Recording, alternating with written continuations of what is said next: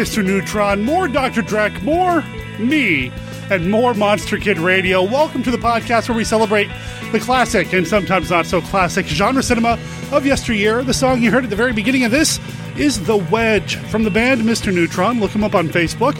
This is from their album Red Triangle, and you're going to get to hear the song in its entirety at the end of the show. I'm excited because our conversation with Michael Ledge, the man behind the horror host Dr. Drek, continues. Now, in this episode, we're going to talk with him about Poverty Row horror films, among other things. As is, I suspect, the case with most of you, you get a couple of monster kids to sit down and start chatting, and your conversation is going to go all over the monster map. Sure, we talk about Poverty Row horror, but we also talk about Karloff and Lugosi. At one point, we start talking about CGI effects not being as good as practical effects. Ray Harryhausen even comes up at one point. It's an awesome conversation. I had a lot of fun editing it. I had even more fun just having the conversation with Michael Ledge, and I hope you guys and gals enjoy the result. After that, I'm going to come back to talk a little bit about another guest that's going to be at the Living Dead Horror Convention here in Portland, Oregon in November. It's the first one, hopefully the first annual. I'm going to be there. Well, I think that's probably evident at this point because I keep talking about it.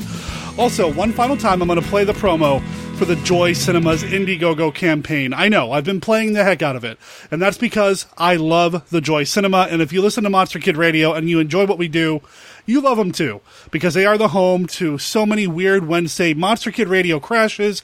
I've been able to introduce movies there, and I record that for the show. The Joy Cinema has shared so much with Monster Kid Radio, I'm hoping we can give back just a little bit, and pay attention to the Indiegogo levels. One of those perks, if you kick in, you're going to get yourself a copy of the movie The Fantastic Argo Man on DVD, just for helping out the theater. But that's all after we talk to Michael Ledge, right after this.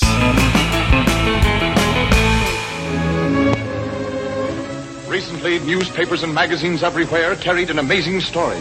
Reporters saw Dr. Manly Hall hypnotize actor Lugosi to give reality to a scene in Black Friday.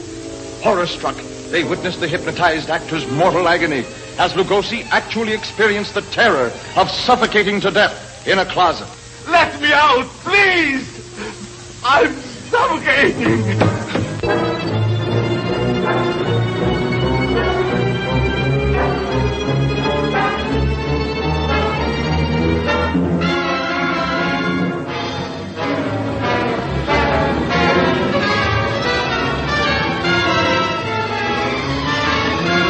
The sinister hand of science dares a new and dangerous experiment. Into the body of a gentle scholar is grafted the brain of a criminal, and a new and deadly monster is born to ravage an unsuspecting world. Been shot? Yeah, fix it up, will you? How'd you get it? The coppers shot me. It's only a scratch. How'd you get it? Well, don't ride me. It's your fault anyway. Mine? Yeah. We'll take the bucks. Go ahead and shoot. You want to dive 200 feet for it? Keep him covered.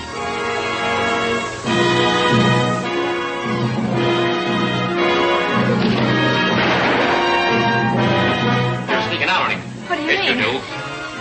Dad! Stop it. Where?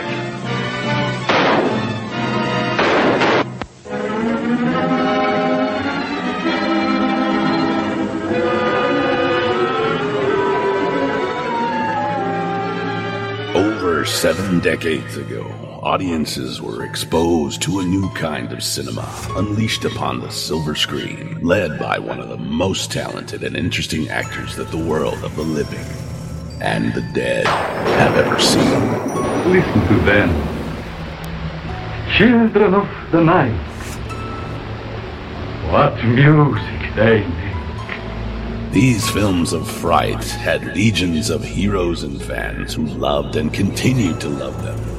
But for many, one man stood above the rest.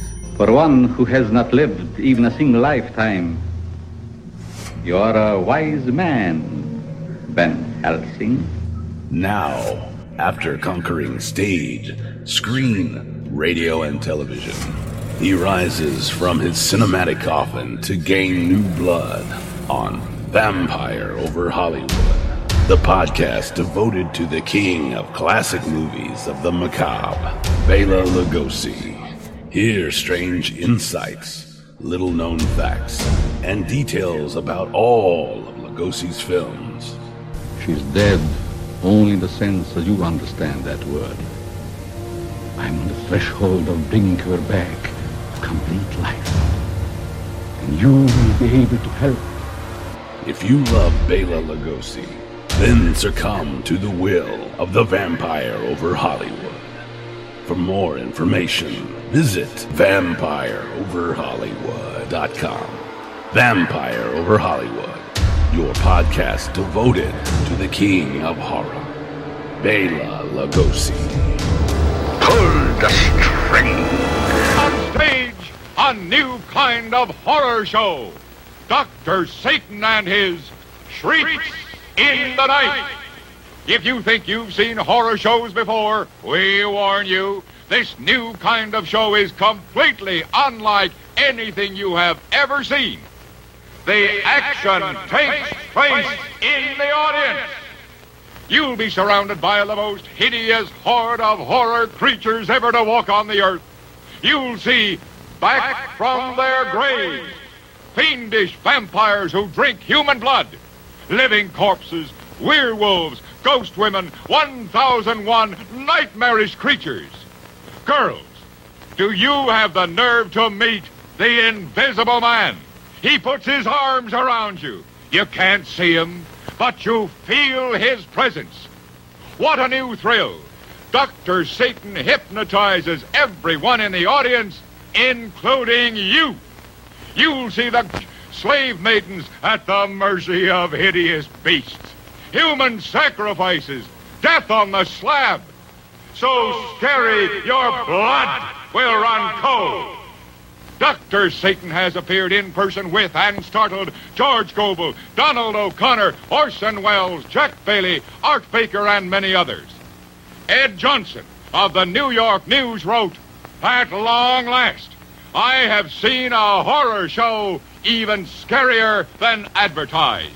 A horror show strictly in a class by itself. If it's thrills you want, thrills you'll get when you see Dr. Satan's Shrieks in the Night. It's brand new. It's brand new. Positively has never been shown at this theater before. Don't miss Dr. Satan's Shrieks in the Night. Plus a great screen program." Earlier we were talking about the different kind of movies that you like to show and the movies that you really love, and you mentioned the 30s and the 40s. And a lot of these lower budget movies are sometimes referred to as poverty row horror. Yes. And you have a real fascination with these types of films. Well, for the obvious reasons, like I said before, but I just think they're ignored too much, or they're just passed over. And I don't know about you, and I think a lot of people maybe feel this way. These old B movies, for some reason, I can watch over and over and over again and acknowledge classics, which I love. Like, I love Citizen Kane, but I'm not going to watch it every year. You know, there's something about those short little horror films that are fascinating. They're like reading comic books or Pulp Fiction or something. You just want to read them again and see if there's anything new that you see in them, or something else you can appreciate, or performance you might have missed that now it strikes you, hey, they did pretty well in that role, you know. Some things you don't discover until later, and then when you watch it again, you say, oh, yeah, I saw Valley of the Zombies with Ian Keith in it. And he was supposedly one of the people that was considered for Dracula originally, first time around. Oh, wow, I didn't know that. Wow. And I saw Valley of the Zombies, and he plays a vampiric type of character. Uh-huh. And when I was watching it, I said, yeah, you know, I could see him as Dracula. I mean, if that's what had happened. He could have pulled it off. You know, nobody can replace Lugosi in my head, but, you know, you can see the other people. Like, I never could personally imagine Lon Chaney Sr. as Dracula, even though that was supposed to be what was supposed to happen. Yeah, I have a hard time imagining that as well. I mean, you hear that over and over again. That's what they wanted to do, but I don't see it. I don't either. His looks, his voice and stuff. I mean, I did see The Unholy Three. We know what he sounded like. Yeah, and he doesn't look exotic enough. Maybe he would have made himself up. I mean, obviously, he's just a great artist, but I don't know. That never could fit in my mind, seeing that as him as Dracula. The original Dracula is a classic. I watch it almost every year. But, you know, I see its flaws, obviously. The same flaws that everybody else does, that it gets more stage-bound as it goes along, and they talk about things when they should be showing things. And If I had a secret desire, I think it would be that Karl Freund directed the whole thing. I think it would have been more effective. I had this feeling that Todd Browning, when they cut his budget and Chaney died, that he just didn't care that much anymore at that point. And it seems to show in the movie where it just kind of gets glossed over. That's just my personal take on it, but that's the way it kind of strikes me when I watch it. I could see that. It's a great film, and I don't think either one of us are saying that we don't like it, but it does have its creaks, and it did age probably more so than it needed to in some spots. I mean, it is a little hard to sit through some of the long sitting in a drawing room talking scenes. Yeah. But, I mean, it's still a great film. But, man, I'm trying to imagine somebody else other than Lugosi or Chaney playing Dracula. I just don't see it. No, me neither. It's Conrad Veidt, I think, was considered, from the Cabinet of Dr. Caligari. Mm-hmm. And he had a good look. He could have probably done it, too.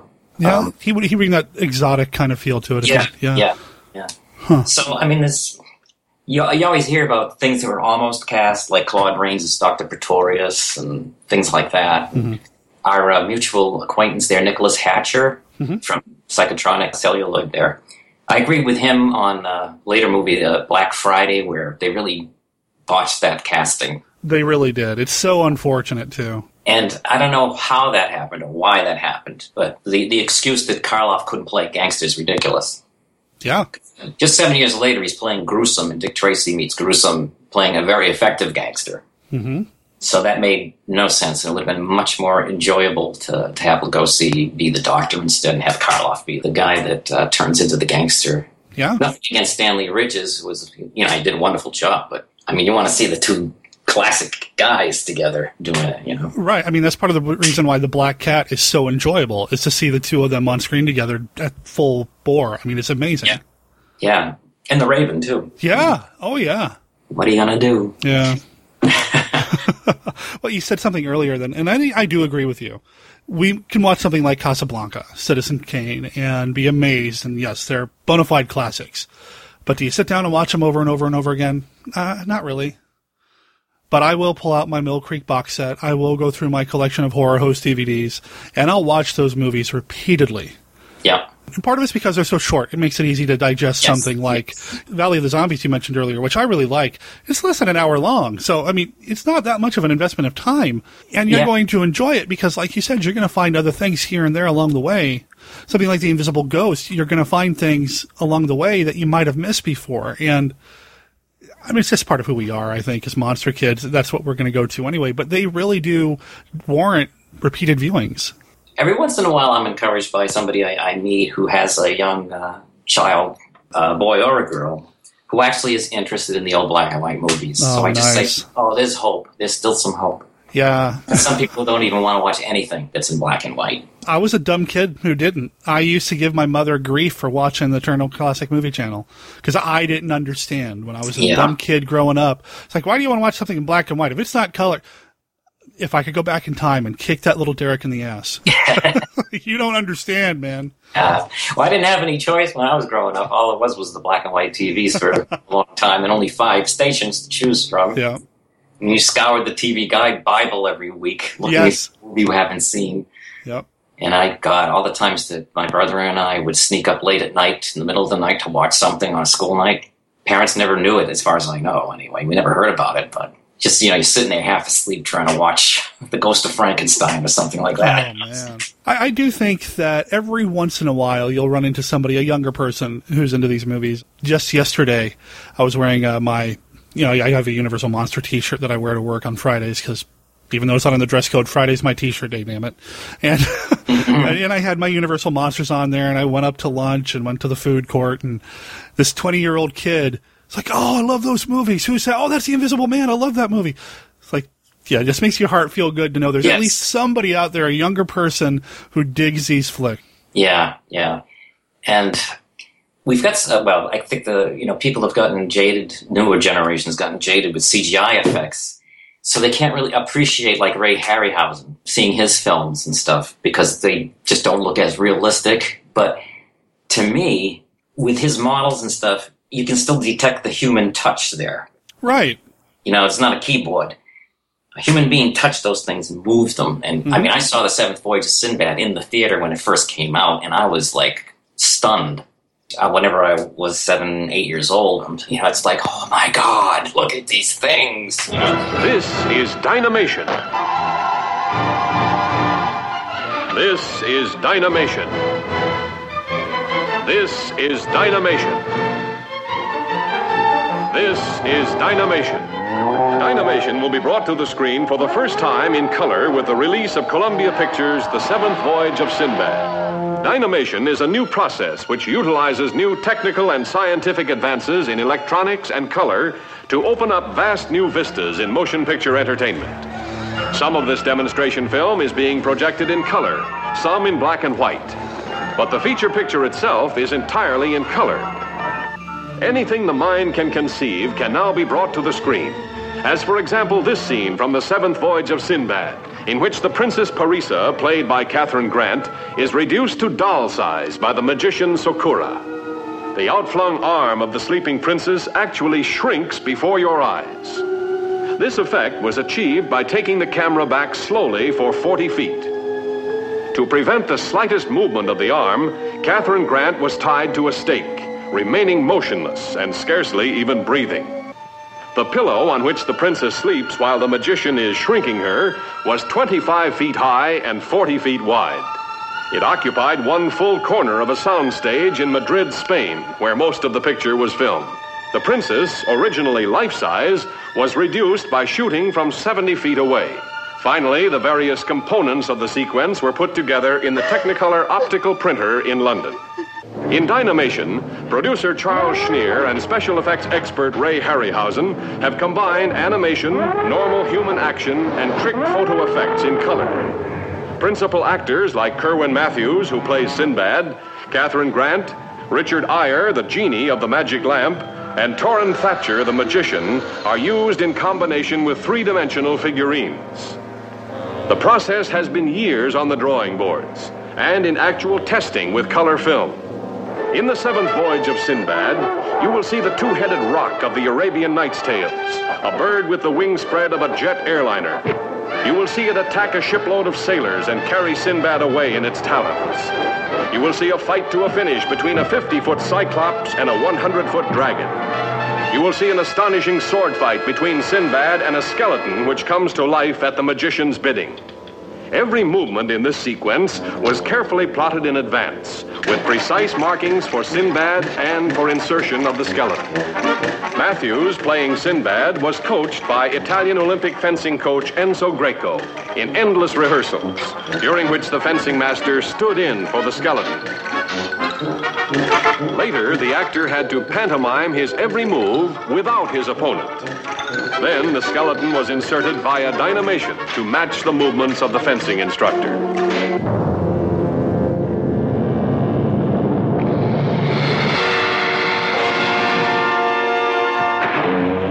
The Seventh Voyage of Sinbad is the eighth wonder of the screen. I don't think there's that sense anymore with kids going to the theater. I don't think nothing really bowls them over anymore. Speaking of dinosaurs, this weekend that we're recording is when the Jurassic World came out, and my desire to see that is so small, even though, you know, Jurassic Park, when I first saw it, yeah, you know, you get blown away by it. It's kind of groundbreaking for what it is. Right. But it's just a CGI fest these days. I mean, it's so hard to get engaged with what's happening on screen when you know that about 90% of it isn't real. Right, yeah. There's a disconnect there, and I really have a problem. Yeah, it's exactly the thing. You wonder where they'll get to the point where they don't need human actors anymore. They'll just CGI them, too. Yeah. I mean, they're already CGI enhancing a lot of them, so why not, right? Yeah, really. You can't tell what's real anymore. Right. And as a filmmaker type, I really respond to knowing what's real and what went into it, and knowing that somebody was on set sweating under the lights, you know? Yeah, it seems to me like the stunt people are probably out of business. I don't know if there's any active stunt people around anymore, because all they can do is CGI the stunts. Right. I mean, you see something like Mad Max Fury Road, and the stunt work in that is amazing. But by all Hollywood standards, that shouldn't have been made. That should have been done all CGI, right? Right. What's going on? It's unfortunate. But these Poverty Row horror movies, small cast, people doing stuff on set, in front of the camera, the effects, as sometimes bad as they were, it's got heart. Yeah. And you just respond to them, and I wish more people did respond to them. Do you get a good response when you show them on your show? Usually the types of mail sometimes I get is, oh, I haven't seen that since I was a kid. Oh, good. That's great. That's the sort of thing that I get. I think I probably appeal to an older audience that grew up around the same time I did. Not that I want to keep it limited to that, but people that are my age are going to, I think, identify with my show more than maybe a younger generation would, for the very same reasons that I'm showing these movies, is because I grew up seeing these. You know, they're not going to see movies from the 70s, or you're going to see this old stuff that's just there, and nobody brushes them off to show them anymore, which is a shame. There's just so many of them. I'm still discovering them. Even after all these years, I'm still finding stuff that, oh, God, this is a weird movie. I think I'll show this. We were talking about the Forgotten Horrors people, and their podcast alone has... I mean, they should have an affiliate set up with Classic Flicks, because their podcast alone has driven me to pick up so many movies from obscure websites online that I've never even heard of. I don't think people, when you think of the low-budget genre films, they think Bela Lugosi, but Karloff did a few too, and even if they weren't straight-up horror movies, you're going to find something like Night World and just be amazed. I mean, here's Karloff doing something in a movie you've never seen before. Right, yeah. I showed years ago the Crime of Dr. Crespi, which is one that has Dwight Frye in the hero's role, and this was after Dracula, but I think before Bride, somewhere in between. Erich von Stroheim is the bad guy lead, but Dwight Frye is like the more heroic type in it. It's not one of those things where he's in it for like 5 seconds. He's in it. You know, he's in the movie. So discovering that was fun. That's, I think, one of the beauties of these poverty horror films is that when you think Lugosi, you think of the Universals. You think of Karloff, you think of the Universals. Dwight Frye, you think of Dracula and Frankenstein, that sort of thing. But these guys, and sometimes these gals, did so many other films for these lower-budget studios. Yeah, and you don't know about them. And you know, a lot of them, unfortunately, got a raw deal. Poor Dwight Frye got a raw deal most of his career, unfortunately. He really should have been a character actor in all kinds of movies. And he just didn't get the break. Yeah. And as far as I know from his history, he was actually a very good comedic actor on stage. He never got much of a chance to do any of that. It's just really a shame. It is unfortunate. Somebody like a Dwight Frye, everybody knows, you know, Lugosi really had a tough time with the big studio system. But he had a chance to flourish in some of these lower budget films. I'm a big fan of things like, obviously The Devil Bat. Oh, yeah. I think that's my favorite, one of his poverty role ones. It's The Devil Bat. It's so good. Yeah, I love that movie. And he's so funny. On purpose, really, with the goodbye. You know? Yeah, it's real over the top, super melodramatic, but it's also just great. It's a great film. I love that one. There was a Blu-ray put out of it not too long ago that I picked up, and it just looks gorgeous. It still holds up. People haven't seen The Devil Bat. Man, you are missing out. That's the only PRC he did, I believe. I think the rest of them are the monograms, I believe. Yeah, I think he did a lot of work with Monogram. I mentioned The Invisible Ghost a little bit ago. I like that one as well. I mean, he's good in that.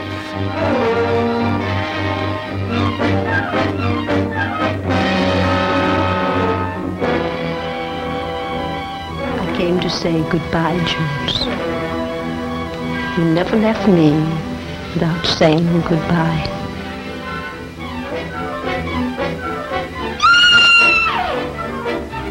No clues, no fingerprints, no motive, nothing. But surely if a man was choked to death, there would be imprints on his throat.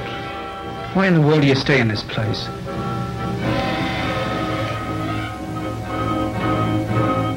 We can't leave.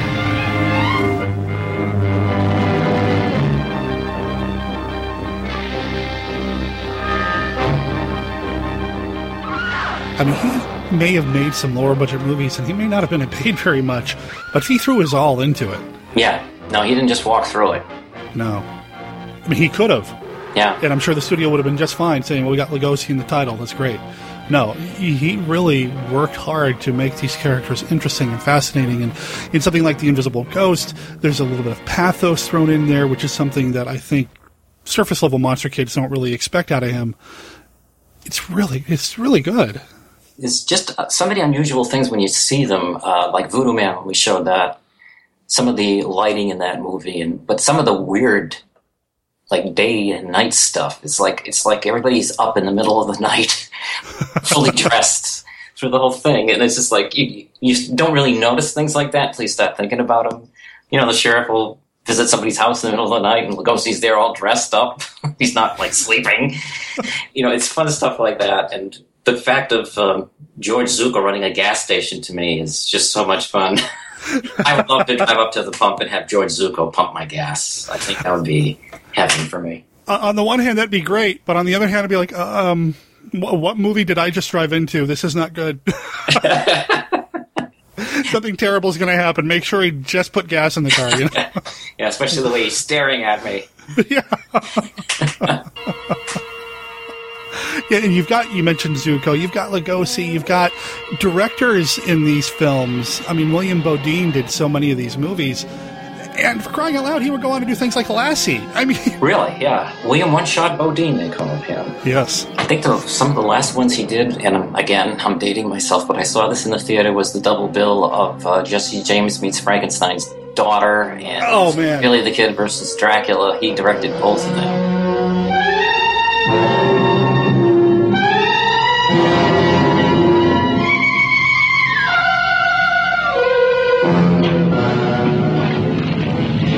Your strength, Jesse James. You will need it.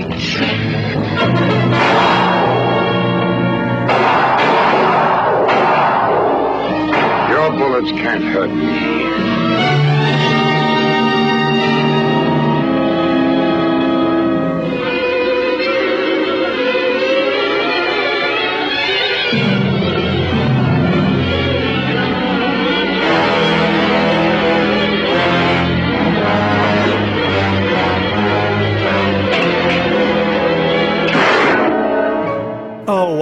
Wow, during the first run? I saw that first run in the matinee. Oh, man, that would have been fantastic.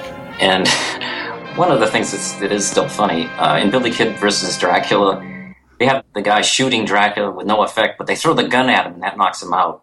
I never could figure that one. All this time, they've been doing the wrong thing. They shoot Dracula, just throw something at him, he'll knock him out. But I still like it. I mean, it's John Carradine. That's all I needed. It's John Carradine. You really have a hard time finding anything wrong with a John Carradine film. I mean, you mentioned Voodoo Man, he's in that. It's really hard to not enjoy what he brings to these lower budget movies. Yeah. He's another one of these guys who really threw himself into it, especially in something like Voodoo Man, where he's all big-eyed and lanky and angular. He's fantastic.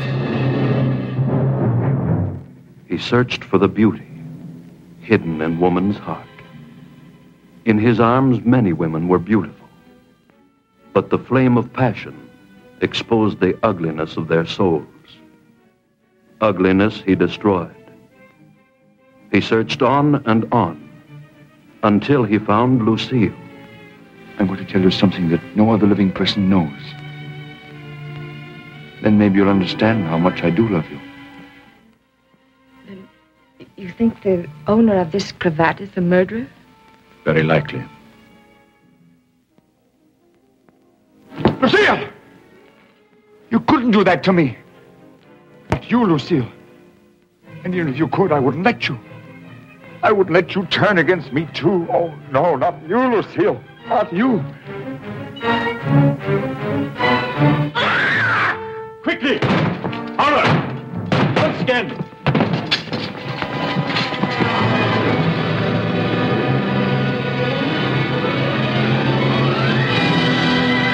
Yeah, and then you'll see him in a movie like Bluebeard, where he's very subdued.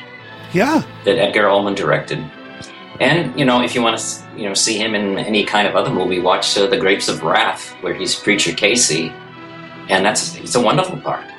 Mm-hmm. He had range, and he just would use it in different ways in different places. I think people, sometimes when they talk about, at least people outside of who we normally hang out with, when we talk about Lugosi, a Carradine, or something like that, they just kind of roll their eyes. It's, it's one of the boogeymen.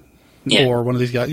Carradine had range. Lugosi had range. Lon Chaney Jr. in Of Mice and Men is amazing. Oh, yeah. He should have got an Oscar for that. Yeah, I agree with you 100%. It's the talent that these people had, the skill that they chose to share, whether they had any choice or not, I suppose, with us horror movie fans. Yeah. I think we're pretty blessed to have had these craftsmen perform for us. Even when you're like us and you appreciate the Lugosis and the George Zuccos and Dwight Frys, you start paying attention more to supporting players, and you see the same faces over and over again. And that's kind of fun, too, when you get to know them. Like, one of my favorites, second-string villains is Roy Barcroft, who is in a lot of the Republic serials. He usually played the bad guy, kind of a big, beefy guy. And I always enjoy him. Whenever I see him, he shows up in a lot of places. He probably could have gotten away with being one of the Frankensteins later, because he's got kind of like the Glenn Strange build to him. Yeah, I could see that. He's got the face for it, I feel like. The face and shoulders, yeah. Oh, yeah. He could have pulled that off. And then sometimes little coincidences that happen when you watch a movie. There's a Republic movie called The Girl Who Dared, which is a spooky mystery. It's not supernatural or anything, but it's kind of a spooky mystery thing. And while I was watching it, Kirk Allen was in it, who played Superman in the first serial.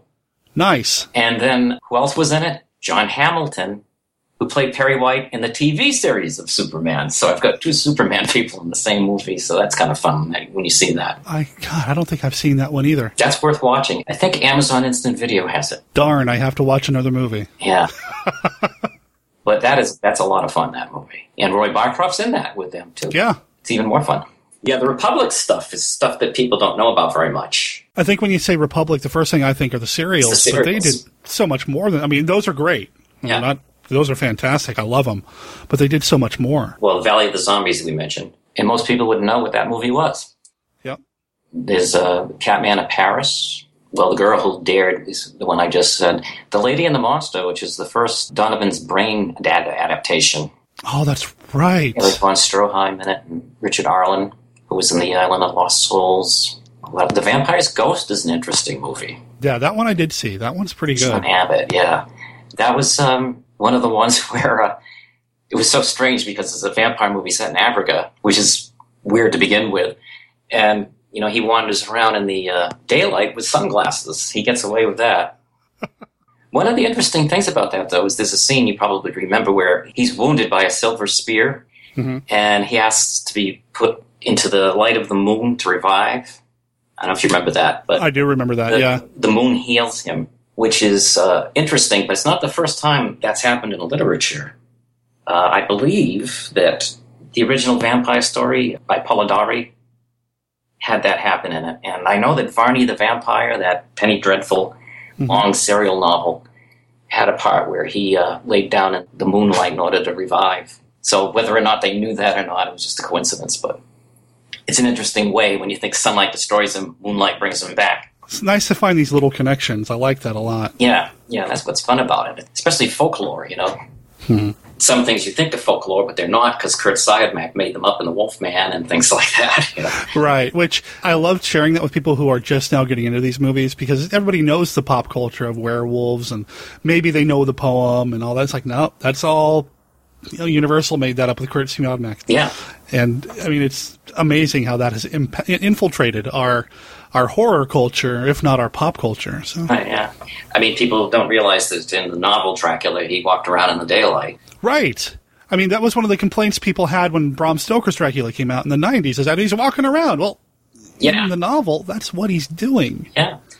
The first time it was destroyed by sunlight was Nosferatu. Yep. And then it wasn't until John Carradine, I think, in the House of Frankenstein died from sunlight. No, I'm sorry. I think Son of Dracula is before that. I think so, but darn, I'll have to go back and rewatch to find out. I know. Yeah.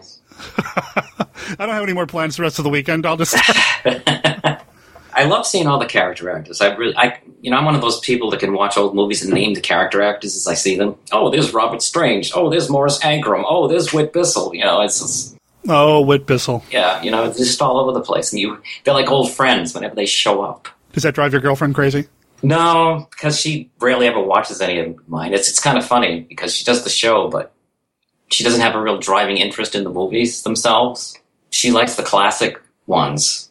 Okay. But she's the type that will just see it once and that's it. You know, there are people like that, believe it or not.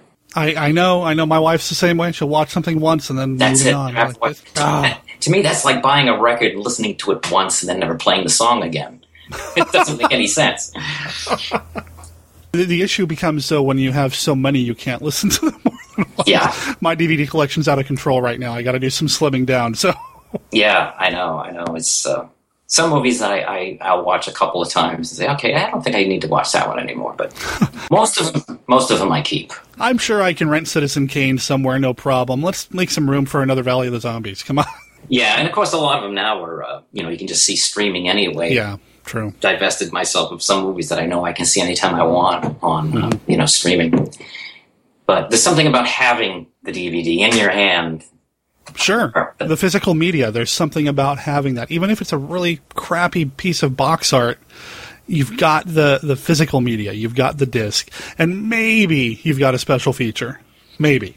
And God, boy, do I remember when VHS first came out. It was like a miracle to me. Yeah. Something unbelievable, and of course the first thing you do is record everything. Yeah. Everything. Until you get over the miracle of it. And then you start wondering, why am I recording the test pattern after 9 o'clock? Stuff like that. But it helps to grow up without that kind of accessibility that they have now. I think you appreciate having it physically in your hand more when you had to rely on the whims of the television station showing these things. Either that or we're hoarders. Well, that could be too. But. Yeah, But I'm the sanest man who ever lived, to quote Lugosi from The Raven. So, I got to ask you, we talked about the Devil Bat earlier. Mm-hmm. The Flying Serpent. Right. Which one do you prefer better? Because they're kind of sort of the same story. Yeah, it's a remake. I love the Devil Bat much better. Okay. Because you were talking about George Zucco so glowingly. I wanted to, I'm with you, but... What makes that movie is that it's George Zucco. Sure. But what was always funny to me about that movie, actually, we showed it on Dr. Drek and actually brought this up. The monster attacks anybody holding the feather. And George Zucco is running around holding the feather at the end. And when he says, drop the feather, George. Drop the feather. It will go after you if you drop the feather. But he never does. He hangs on to it. And that's the end of him. Devil Bat's Daughter. What are your thoughts on that one? I've only seen that once, and I saw it way, way, way long time ago. Okay. When I was a kid. And the weirdest thing about it was that it negates the Devil Bat. Right. And it's like, huh? This isn't a sequel. It's like, what's going on here? They don't think Lugosi was a bad guy in the first one? So it doesn't make sense to me. I haven't seen it since I was a kid. Maybe I'd like it better now, but I remember it was disappointing when I saw it way back when. Yeah, it's such a missed opportunity. You could have done something really cool with it, but oh well. Kind of sort of a sequel, but not, so. Yeah. Well, I mean, it took me a very long time before I got to see Mark of the Vampire, and of course that's got the famous cop-out ending that you go, why'd you do that for? Oh, that, yeah. Yeah. It's an unfortunate ending. If they had played into that earlier in the film, maybe kind of alluded to it, it would be better, but it's just a clunker of an ending. I know, and I guess London After Midnight was the same way that it came from. That's what you hear, yeah. So it's not like... We'll never know. Yeah, we'll never know, but... Because Lugosi in that, even though he doesn't say anything, is just so magnetic. It's really spooky. It's actually better shot than Dracula was, even though it's the same director. Well, if you do an image search for Dracula online, Lugosi Dracula, you may end up stumbling across an image of Lugosi from that film. Yeah. With the bullet hole in his head. In his head, yeah. Which is never explained because they cut that out. Right. So, yeah, it's... Well, the things that they cut out sometimes is really baffling. Well, we were talking about Dracula earlier, and the stuff that they cut out of the original Dracula, I wish we could see it. I mean, they just gloss right over Lucy, getting rid of Lucy, and I know that scene was shot. I've seen photos of it. The really goofy thing is the scene of Renfield crawling towards the maid on the floor. He puts his hand out, and it fades away. You think that he's killed her or done something to her, and then a little while later you see that she's fine. And you always wondered, what the hell happened there? And then you find out later, of course, through research, that he was really going for a fly that was on her and trying to grab it. And they cut out that part of it. I don't know why. There are so many little things like that you hear about, even for the bigger productions like Dracula. Man, if we could go back and save that footage. Really? Yeah. I mean, it doesn't make sense cutting that out. Yeah. They actually, made a scene that made no sense when they did that. Yeah, there's so many things like that, but what can you do? Going back to our archaeology comparison, we could find some of this stuff, open up a can somewhere that hasn't been, a film can that hasn't been opened since the 30s. I mean... yeah, you always wonder what the holy grail of lost stuff is. Yeah. There's so many of them. It could be London After Midnight. Could be Lugosi's test footage for Frankenstein. Man, the spider sequence from King Kong. The spider sequence, yeah. The footage of Lugosi from Frankenstein meets the Wolfman where he's speaking. You get to hear about it and read about it in Old Famous Monsters, or, hear some tall tale about somebody supposedly finding it somewhere, but never does anything with it.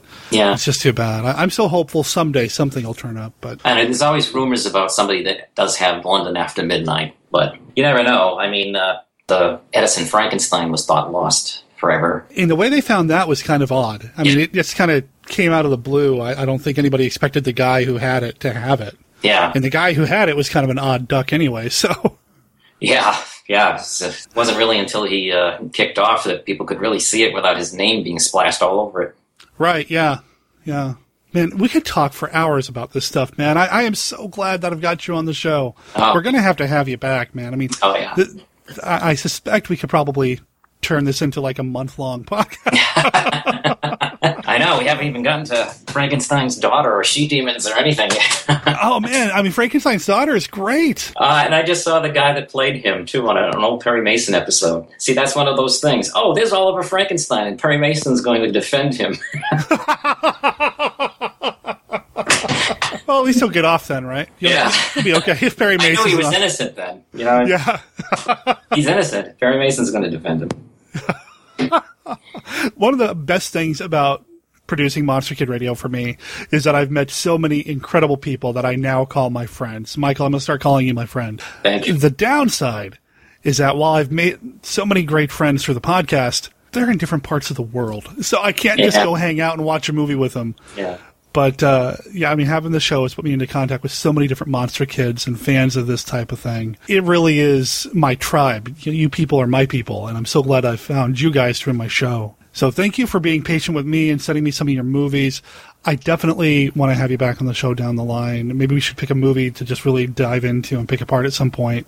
Maybe later this year, man. That would be great. I never run out of subjects. So. I suspect it will have a lot to talk about. Again, Sideshow Cinema? Sideshow Cinema, yeah. .weebly.com. That's the website. I'm on Facebook 3 different ways. I'm on Facebook as myself, Michael Lecce. Dr. Drek is on Facebook, and Sideshow Cinema is on Facebook, so you can also find links that way. I'll make sure there's a link to your website in the show notes. I think people would be doing themselves a service if they were to pick up a couple of your movies. I loved Evan Straw, like I said. The Dungeon of Dr. Drek is a hoot. It's a lot of fun, too. And I found myself laughing out loud quite a bit at it. I was like, oh, yeah, that's, it's fun. I loved it. So, make more movies, man. Oh, there's plenty of them out there that I've made. They're all on Amazon. Yep. Yeah, I did. I was looking up your name. It's like, oh, there's Michael Lecce. I've got more movies to watch. Again, darn. Yeah.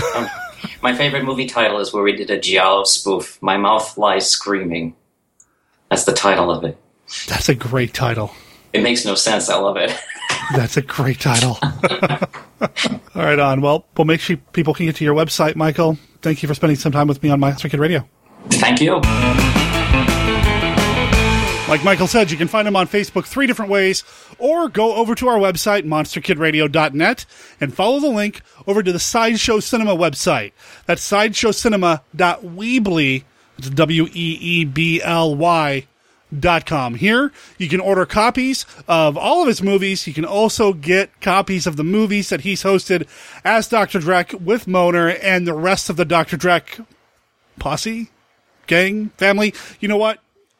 You just need more horror hosts on your DVD shelf. So, there you go.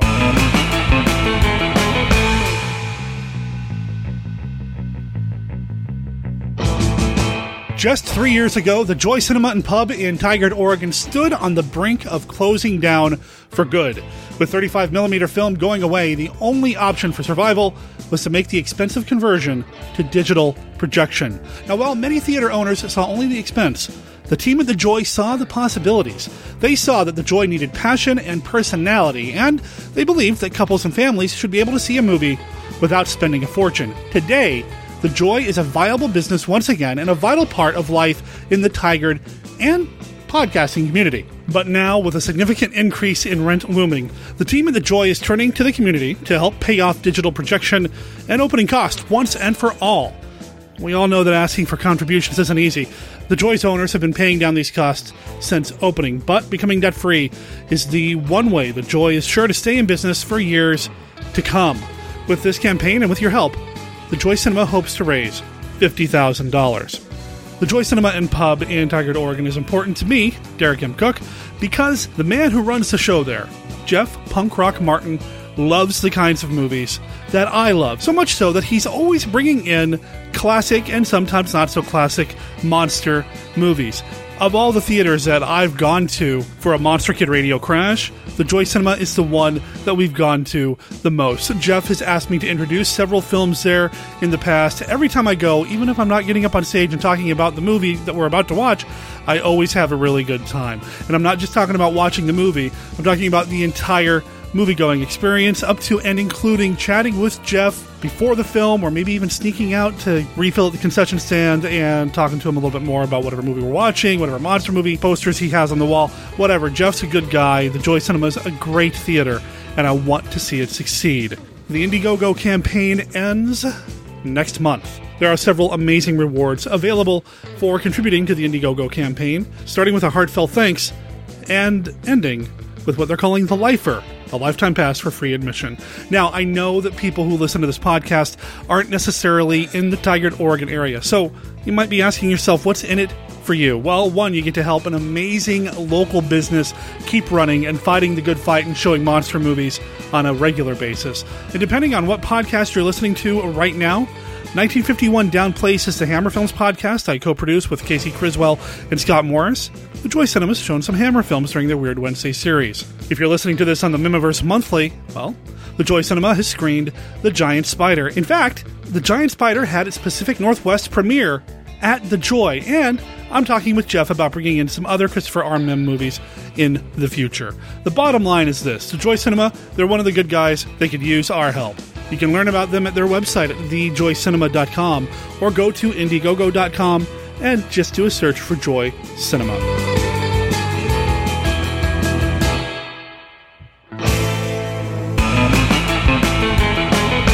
They come from the bowels of hell, a transformed race of walking dead, zombies guided by a master plan for complete domination of the earth. Plan 9 from outer space.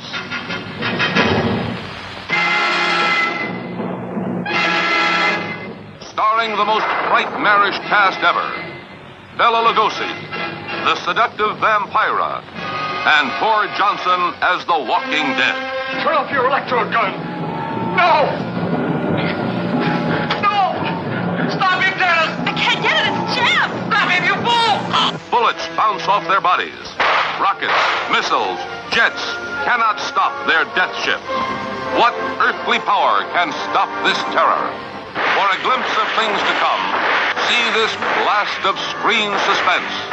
For it could be happening right now. I've been talking a lot about Barbara Steele being an announced guest at the Living Dead Horror Convention here in Portland, Oregon in November at the Oregon Convention Center, November 13th through the 15th specifically. Well, Barbara Steele is not the only connection to classic horror that's going to be at this convention. Now, I'm privy to a few things, but I don't want to steal anybody's thunder, and besides, it's not been made official yet, so you're going to have to keep listening to Monster Kid Radio for more updates about guests that haven't been announced yet. But you know who was announced?